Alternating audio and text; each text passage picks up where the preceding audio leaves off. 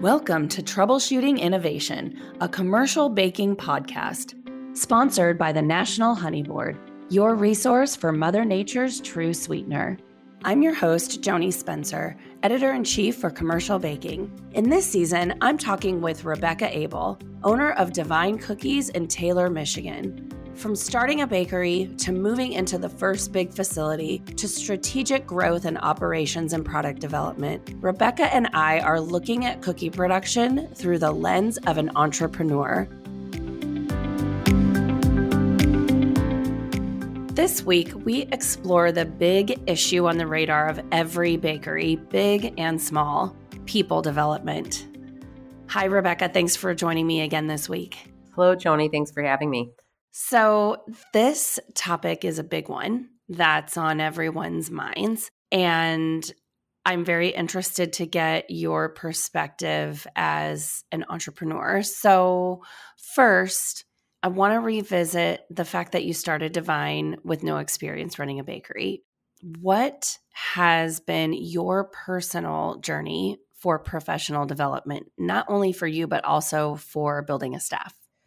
Well, that's a great question. And it's really been the hardest thing that I've dealt with because people that's the wild card that without the right people, you can't have the right companies. So I really started in the books, did as much reading as I could on management and on vision and on leadership because I've always been in a leadership role, but it was on a much smaller scale. So in my other company, I have a team of two.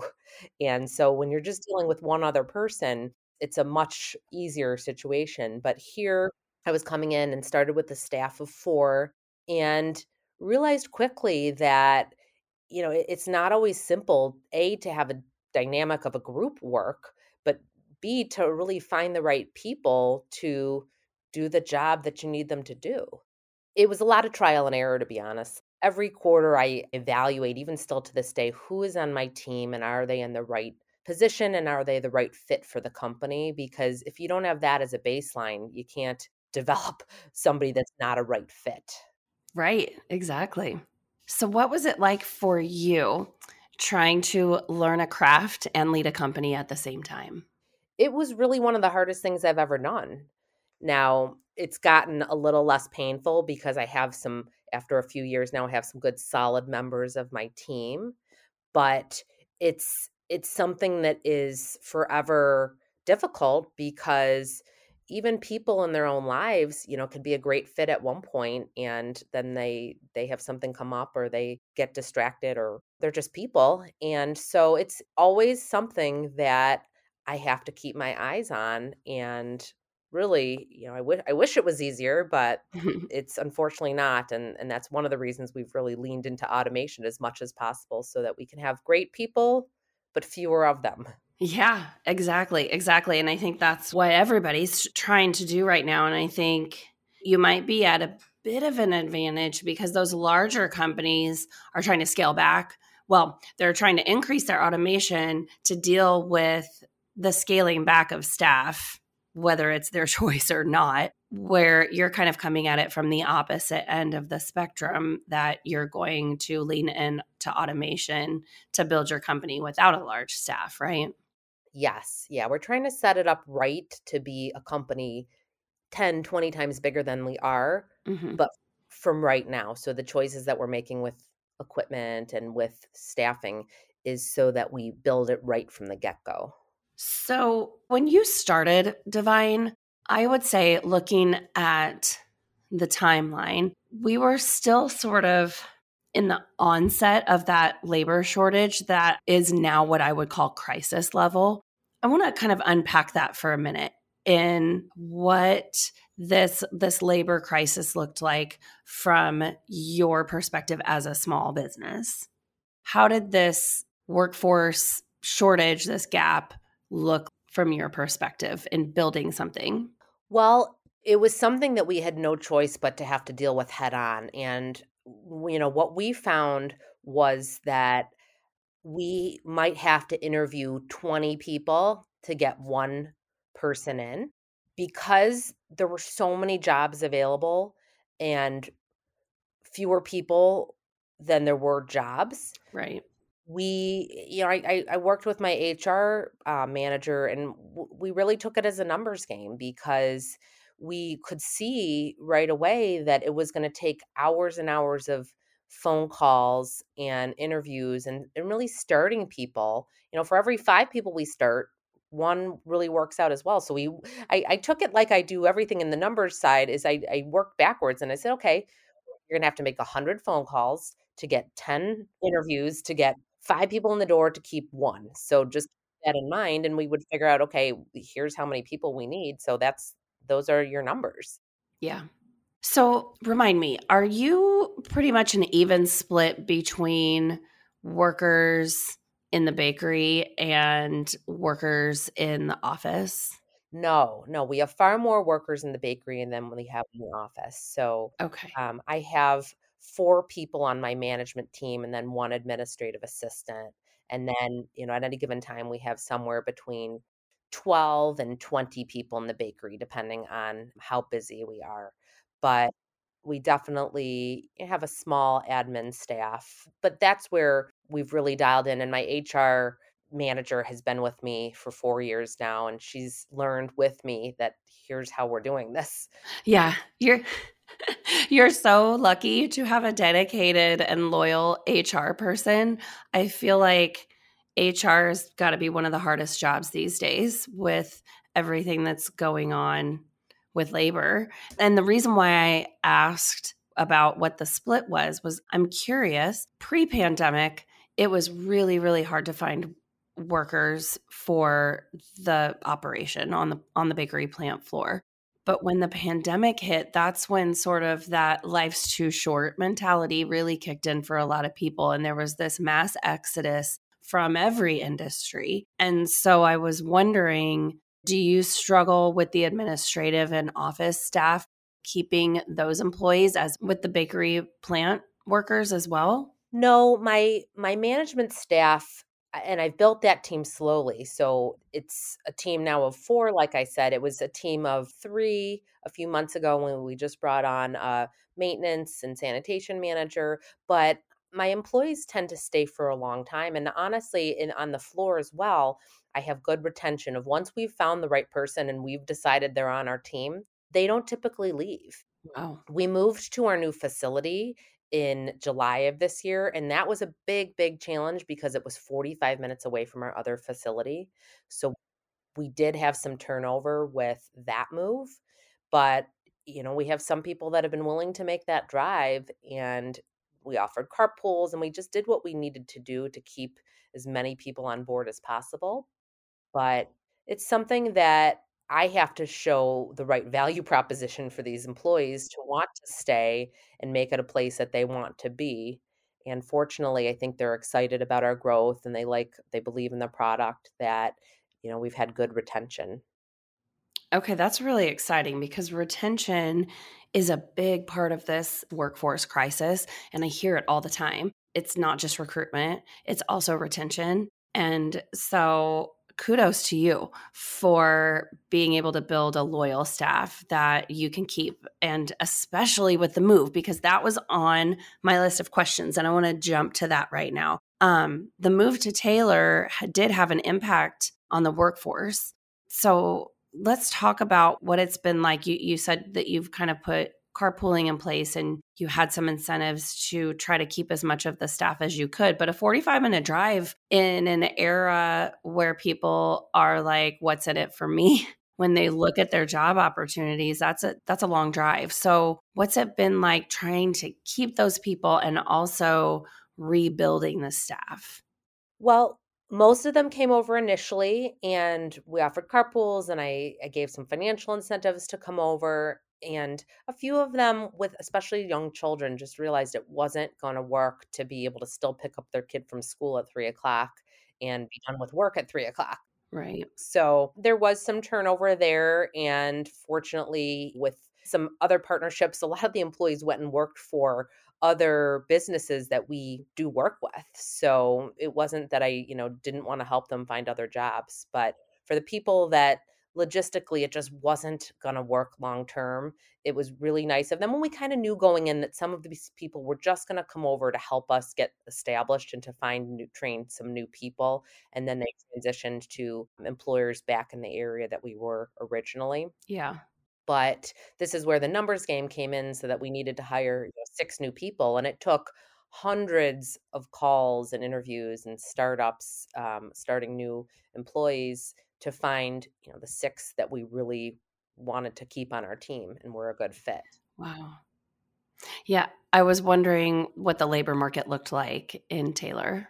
It's actually a really good market. It's the right demographic for the type of position that we're hiring for. It's a very industrial area. That was part of our decision to move there because we wanted to make sure that there was enough population and enough of the right labor pool to be able to run our company. So that worked out because yes, there are a lot of potential candidates. It's not been easy, but it's not been as difficult as it could have been in other areas. Sure. Yeah. Yeah. I can see Taylor perfectly in my mind from when I was there last year, and it is a very industrial area. So that is good that you've got a good labor market, and hopefully not too much competition for the labor. I'm sure that can be kind of scary too. When there is a lot of manufacturing in the area, you've got to compete for those bodies. Well, and what I think is making it a little easier that okay, if people have a choice to manufacture a screw or a cookie, often they're going to choose a cookie. So Yeah. it's a little bit more exciting. They can take home their work a little bit more readily than they could in certain tool and die types of manufacturing. So we get people at cookies. Good. I think I would probably choose cookies over screws too. Yeah, although we do say this warning, this job may cause weight gain. Right. Yeah. This season of Troubleshooting Innovation is sponsored by the National Honey Board. Honey truly is Mother Nature's sweetener, from the beehive to your bakery food. It comes from every corner of the world and provides a sense of time and place. It's flavorful, functional, and composed of a complex mix of carbohydrates, acids, minerals, antioxidants, vitamins, and prebiotics. And while honeybees are making honey, they're also pollinating more than 35% of the foods we eat. Learn more at www.honey.com.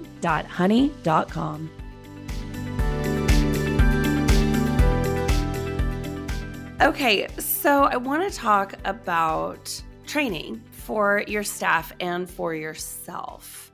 I think it was 2 seasons ago, my dear friend Rich Berger referenced building the plane while flying it several times. And I can only imagine that is sort of how you must feel at times.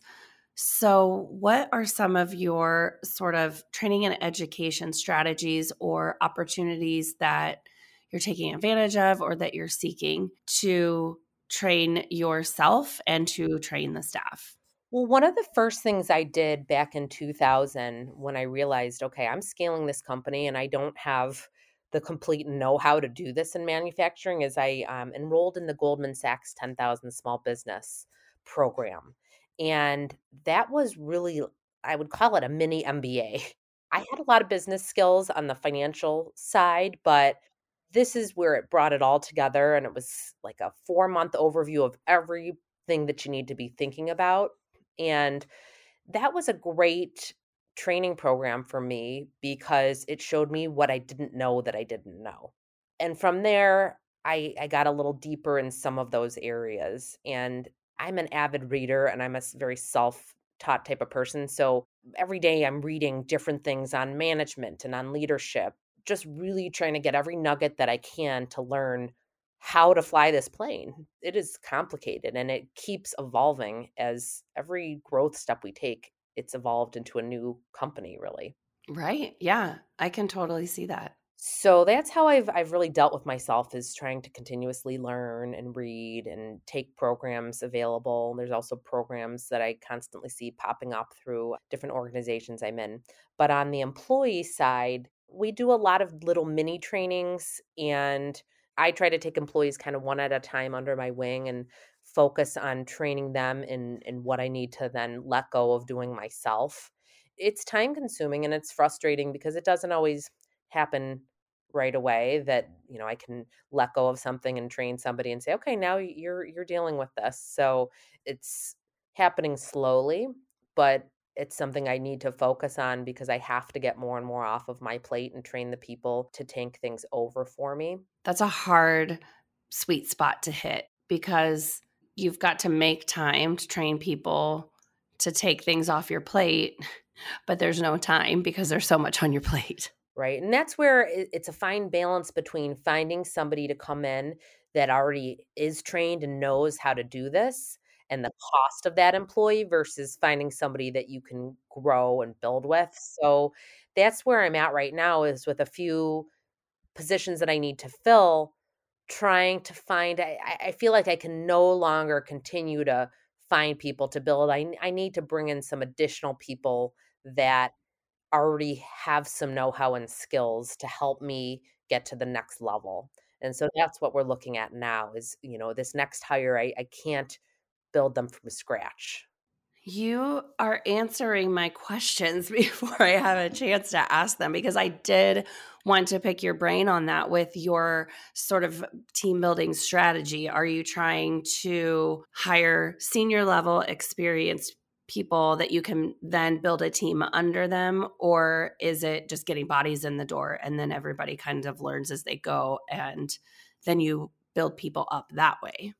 That's most of what we've done so far, although we had a maintenance person come in recently that had the know-how to run every machine that we have, and that's been a beautiful thing because that can be a very long learning curve.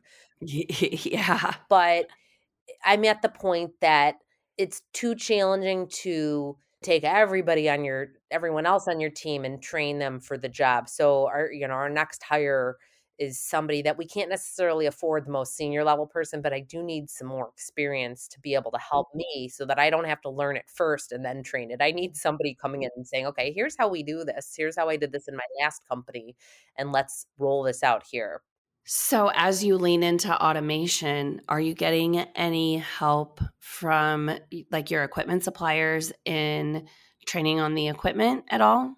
Yes, we definitely rely on our suppliers and their tech support. There's also different programs locally. So there's the Michigan Manufacturing Tech Center that I went to a course recently with, and different community organizations and different equipment suppliers kind of combining together, and piecing things together. Right, right. So, as you're building the team, what does onboarding look like? What does it look like now versus a couple of years ago? And how do you envision your onboarding changing as the operation grows? So our onboarding is a lot more structured now. We used to bring somebody in and they would shadow and go through a couple food safe classes, but now we finally recorded, an entry video that, the first thing that they watch is a half an hour video about our culture and our values and about where we've come from. And so, we're getting things so that it's a lot more professional when somebody comes through the door Mhm. versus, oh, somebody's here. Okay, what do we do now? But, that's been, the effect of having so many people have to come through the door to find the right fit, Mhm.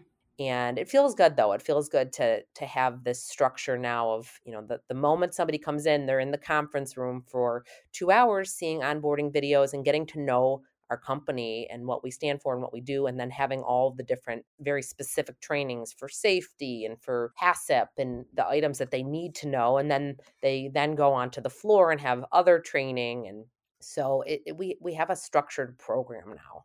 Okay. Now, you mentioned culture in the onboarding. That's one of the first things you talk about. Knowing that you're doing a great job of retaining loyal employees, I imagine culture is a big part of that. So, let's talk about that. What is the culture at Divine like? What is it that you're telling your employees this is what we stand for? Well, we start out with the fact that we're still really in our minds a startup and what it means to work for a startup because really most of these employees have not worked for any type of startup environment, and what it means that we're pivoting constantly and we're still changing things, and a lot of employees get stressed out by changes, but I help them understand that this is not something even to consider as stress, that when we're changing a recipe or we're changing how we're doing things, that's just part of what we're going to do every day. So that if you view it to be something stressful, you're going to be stressed. But if you view it as this is just part of what we do, then it can take the stress away. So Mhm. I want to help frame things into what they're going to experience on the floor, and what they should see as stressful and what they need to remove from that category altogether. Then from there, we really try to develop our people. So our values, are based on the acronym of people. So professionalism, excellence, optimism. We have this people acronym that we go over, and we really try to live the acronym. We do training for employees because I have a financial background and I love entrepreneurship, and this is really where this company comes from. We attract a lot of aspiring entrepreneurs as well. And so I do classes. I try to do them on a monthly basis with the employees that are interested in their own businesses. I will do a class called Side Hustle 101, Nice. try to help employees understand if they're thinking about their own business, or some of them have these side hustles already, Mhm. how to think about scaling it, because that's really my passion, is on mentorship and entrepreneurship. So we try to help take our employees and make them feel a part of this bigger vision, this bigger goal, and help them see the vision is to be this really big company, and we're at baby step number 2 of 20 in the process. I think doing that work up front really helps solidify their relationship with us, and that's hopefully contributing to our retention of employees, that they feel part of something bigger and a bigger goal. Yeah, I mean, I have to say, I see where you're coming from, and I feel like we have here at Avant have been very similar. We're a small business and we were a startup, and that was part of our culture, that we wanted to bring people in who were very entrepreneurial and thought it would be cool to be on the ground level of something that they could help grow. And we've been very successful in building our staff that way. I'm curious, as you bring people in with that entrepreneurial drive, do you get a lot of people who are like, yes, I want to help build this company into this big thing that we know it can be? Or are they, I want to learn how to be an entrepreneur because I have a vision to do this type of business and I'm going to really learn how to be a startup by being here and participating in this? But you're sort of training them to spread their wings and fly to do the entrepreneurial thing that they want to do. I mean, it's definitely a little bit of both, but we do have a lot of employees that are in that second category that are here to learn how to do this. This is like, I went into Michigan Bread to see, okay, this is where I want to be.